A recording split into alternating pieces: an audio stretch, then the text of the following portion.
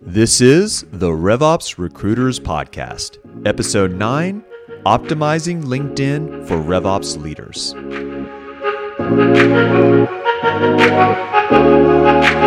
David, how are you, man? Adam, I'm good. How are you? I'm doing awesome. We have our Director of Recruiting, Simon Wilkins, on the pod. Simon, welcome to the podcast, man. Good to be here. Glad to have you for the first time. Yeah. Hopefully not the last time. We'll see. We'll see how it goes. That's right. That's right.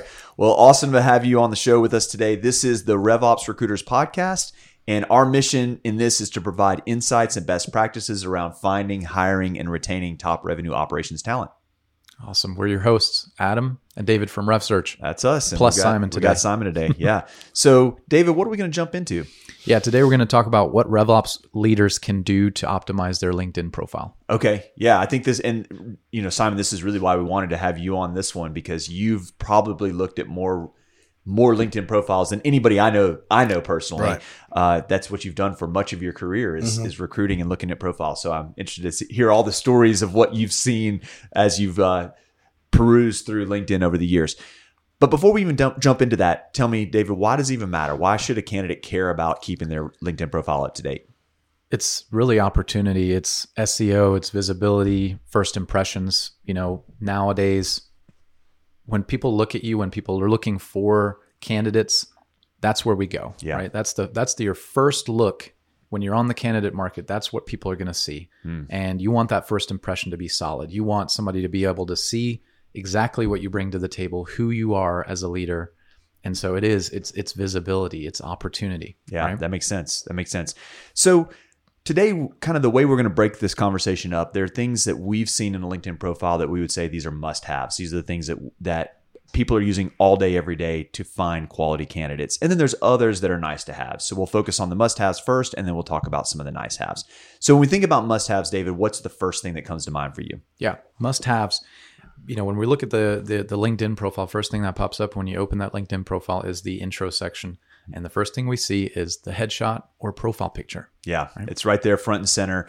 Right. And, Simon, you've scrolled through lists of probably hundreds or thousands of those. When you see no profile picture at all, what goes on in your mind as a recruiter? Yeah, it does raise a few red flags. If you don't have a profile picture, I'm thinking you're not keeping up to date with LinkedIn at all. You probably haven't visited it for a few years, so you're probably not an active user. Right. So unfortunately, even if that's not true, that's kind of the assumption that happens when that's there. So, our encouragement would definitely put something on there. So David, if I'm thinking about, hey, I need to grab a photo for LinkedIn and I'm scrolling through my phone and I've got this great shot of me hanging out with all my buddies on the beach. Like, did I use that picture? What would you say to me if I'm trying to figure out a photo? Probably not the best picture. Yeah. I would say, professional looking photo. That doesn't mean, you have to wear a suit. Yep. You can have casual attire, but it needs to be clean. It needs to be well taken. You can do that with your iPhone, right? Yeah. Not a crop picture, but something, it could even be a selfie with the right lighting, right angle. It can look really good. Yeah, that's awesome. So profile pic, what's next? What's the next thing that we see in that intro section? Yeah. Above the profile, we see that banner. Yeah. The background photo. And this is where we really want to say, don't go too personal, hanging out with your friends somewhere at the beach again. Yeah.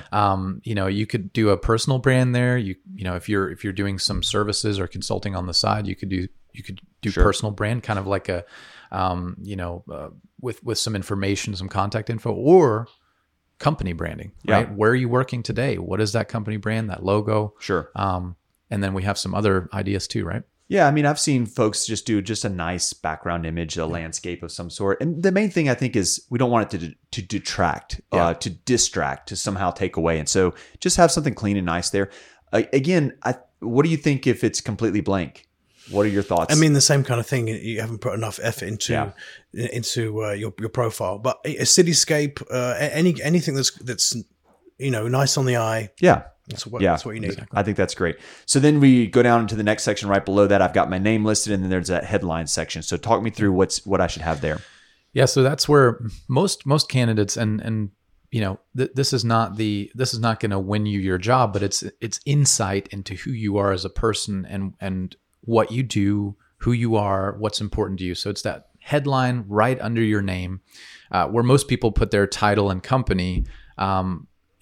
nowadays we're starting to see more candidates actually list some of those keywords, right? Sure. So it's a differentiator. Yeah. I think it's. Yeah, for sure. And I've seen people put things that are a little bit personally. So they may say like husband, father, RevOps leader, loves technology and data, right? It's 8 or 10 words that lets me see, okay, this person cares about relationships, but they also care about the work they do. Yeah. And it gives me just a little glimpse into who they are. And it's visibility when you're scrolling on LinkedIn, right? You might not see the about section when you're looking at a long list. Yeah. But you will see that headline. Sure. And so you can stand out with that headline. Yeah, for sure. So then just below that is the about section. And Simon, I know this is a section that you utilize a lot. So David, real quick, walk us through kind of what you see in the about section. And then Simon, I'll have you add some color to that. Yeah, this is really the introduction to who you are as a person, as a professional.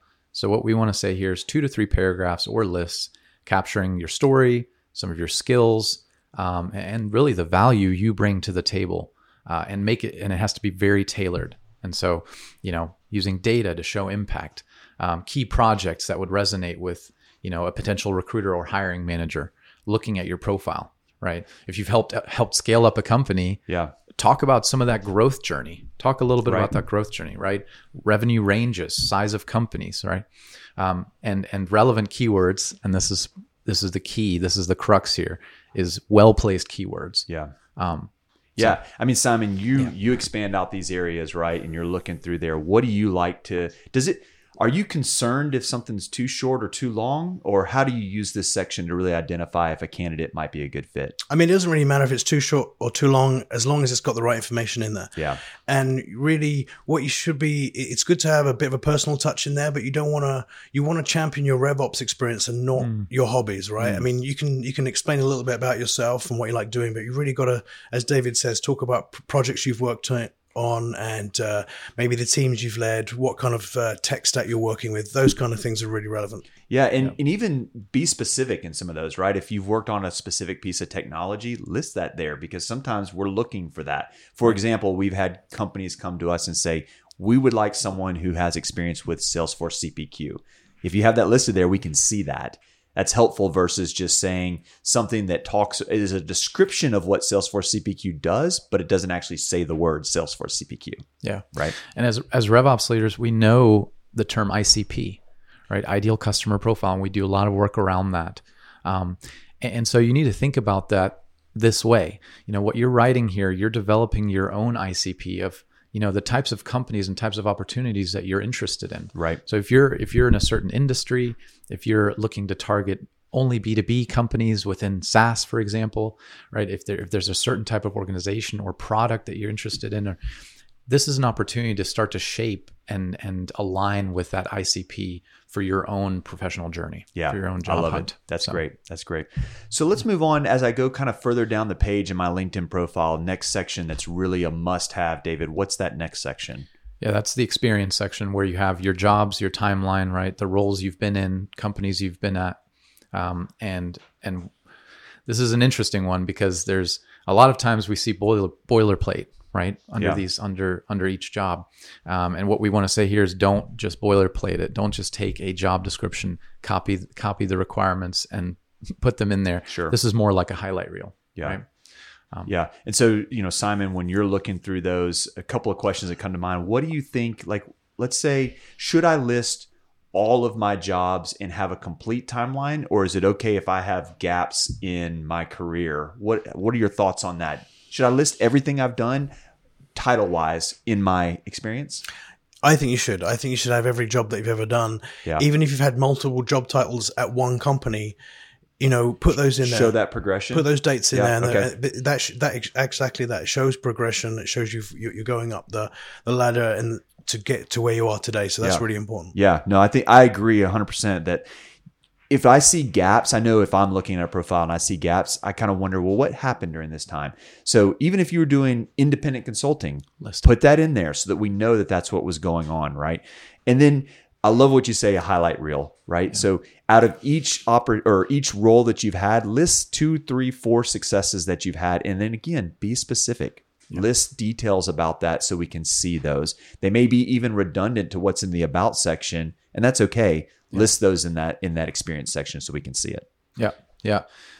Specific enough, but also to show scope, right? So it's that balance of going too granular and staying big picture, showing impact, but still listing enough to support how you got this outcome, right? This success. Yeah.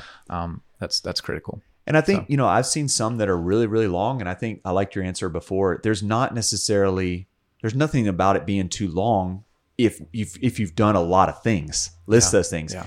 We don't want fluff, but we do want, if you've accomplished a lot in your career, show us that. That's going to matter. And that might help us say, hey, this is the right person for a particular role. Right. And I think some of those, but it could just be 3 bullet points. It could be, led a team of 5 people. It could be migrated one CRM to another. It's just an achievement, what you've done, right? Yep. Yeah. No, I think that's great. Yep. So after the experience section, there's another kind of must-have section for us. David, what's that next section below there? Yeah, we've kind of grouped it into skills, education, certifications, and this is a really, really great place. Another place for keywords, right? Your entire profile. I think the bottom line is your entire profile is full of keywords. So think about those. Be intentional about those keywords. Sure. They need to. Those are the trigger words that bring you up, that give you that visibility in searches, that bring you to the top of lists, right? And so keywords is the first thing we want to start with here. Skills. What are, again, the same stuff you can list in the about section, listed in the skills section, and you'll have the ability to be endorsed on those skills. Yeah. I think about technology, tech stack, right? Industry, the types of CRMs you've worked with. Sure. The different disciplines within the entire funnel, from marketing ops to sales ops to CS ops. There's key terms. Think about those strategic terms you can place in your skills section. Yeah. I think the main thing here, be specific, be specific for sure. Yeah. What about education? Yeah. I mean, if you worked hard for it, list it. Yeah. Right. I agree. Sometimes we have clients that would like to see an MBA, right? In a more strategic role. They value education more. I think we're seeing a lot of change in today's market, right? Where it's mostly about experience. But if you worked hard to get that degree, list it. Yeah. We're not saying you won't be able to get a job if you don't have the degree. We see it happen all the time. But if you've got it and you've worked for that, by all means, highlight that. If nothing else, it shows accomplishment. It shows, hey, you put in the work to get that 4-year degree or to get that MBA or to get whatever it is. So certainly list that. What about from a certification standpoint? Simon, when you think about, when we have a requirement that says we're looking for someone that knows Salesforce, certifications aren't necessarily required, but certainly if we see them, it's like, wow, this person has the ability to do this, right? Yeah, I actually speak to quite a lot of people that are Salesforce certified, for instance, and it's not listed anywhere. And I have to get that information out on a telephone call. So it's definitely worth, again, if you've worked hard to get it, why not shout out? Yeah. Tell everyone. Yeah, exactly. No, that's great. I love that. So, and what are some of the other certifications that might be useful? Yeah, I mean, we think about revenue operations. We think about the entire funnel, a very, very lengthy, tech stack from top to bottom. So, we look at the marketing automation platforms you've worked with. We look at the sales tools you've worked with, the marketing tools, different tools that integrate into the CRM, project management, certifications, Scrum, Six Sigma, PMP. I'm thinking, there's some organizations that allow you to get certifications around revenue leadership, right? Revenue architecture, right? There's lots of different ones. Put them on there. It helps. It really does. I agree 100%. Yeah, that's great. Put those out there. Let us see these, and it helps us understand what you bring to the table. Right. So those are kind of the must-haves. Those are, in our opinion, kind of the bare minimum. If you are looking for a new opportunity and you hope that someone's going to find you, these are the things you've got to have, because they're going to allow us to find you. Yep. Then there's some other nice to haves. These are the things these are just, if you've got them, by all means do them, but they're not going to hold you back probably from an opportunity. Right. So when we think about that, what are some of those nice to haves, David? Yeah, and really the nice to haves, they really have to do with, they're not essential to searchability, to visibility, right? Yeah. So I think of endorsements. Endorsements are great because you have other professionals that are validating your experience. And to us, that just builds more trust and confidence in your ability to do set skill that you've listed. Yeah. Right. But it doesn't actually help you rank. It doesn't actually help you in the search. So first thing we want to talk about is endorsements, right? this is an opportunity for others to validate your skills. Yeah. So am I thinking about just like my boss who I worked for before? Is that the only person that I should be getting endorsements from, or can I go deeper and wider than that? Deeper and wider. I mean, there's lots of people you've worked with, coworkers, right? If you're doing, I'm thinking of service providers on the side. If you do some consulting on the side, get some of those clients to endorse your skill sets. Yeah. Those are great. Yeah. Simon, how about you? When you're looking at a profile, do you kind of look through some of the endorsements? Do you see what's down there? Yeah. I mean, obviously I look from the whole profile top to bottom. Yeah. So if there's endorsements down there, sure, I'm going to read those endorsements. Yeah. No, that's great. Yeah. Recommendations, how's that different, or what are we talking about here when it says recommendations? So endorsement is literally just a check, right, on your skill set. Yeah. Recommendations are actual written recommendations on your profile where you get insight into, what people you may have worked with say about you, or people you've worked for say about you. Got it. So it tells a little bit of the actual story. So not just saying, yes, this skill that you listed, I endorse that you actually have that. But now I'm actually saying, here's a little blurb about my experience of working with this person. Yeah. And it provides insight into, what type of leader they are, right? Yeah. If it's someone on your team that wrote your recommendation, or it shows, okay, it gives us insight into leadership, right? EQ, how they've worked with others. And so it's nice because it kind of primes that initial conversation with a candidate. Yeah. And I've noticed that it shows us both recommendations you've received and recommendations that you've given. That's right. And the people that tend to give more get more. Right. So if you're looking to bolster this area, consider sharing a story about somebody else that you've worked with and give them a recommendation. And you might find that more of those are coming your way as well. Yep. What are some of these other nice to have areas? Yeah. Interests, right? Things you're following, topics you're following on LinkedIn. I mean, you have to be strategic here, right? I think about, my own approach there is, what do I really believe in? What do I care about? Yeah. Right. And don't just like everything, right? This is an opportunity to show who you are as a person and the things you care about. Yeah. So no, I love that. I love that. Yeah. And then finally, the last section here is the activity or the posting of content. Yeah. Again, Simon, I don't think we would say, hey, I'm not going to consider somebody because they don't have a lot of LinkedIn posts. There's lots of people that are on LinkedIn that don't do that. But what do we, if I see someone that's got more activity there, it kind of shows, hey, this person's engaged, right? What do you think when you see somebody that's got a little bit more activity on their? Yeah, well, it means to me that they're going to be active, and I'm going to be able to have conversation with them back and forth. Yeah, that they'll be on top of it. Yeah, so it shows that they're interested, they're engaged. You probably got a high probability that they're going to reach back out to you when you reach out to them. Yeah. Yeah. What would you say, David, from that standpoint on just post and activity? It's not the key to getting that opportunity, that job opportunity. For us, we're gonna reach out to you mainly based on, again, the bottom line is good keywords.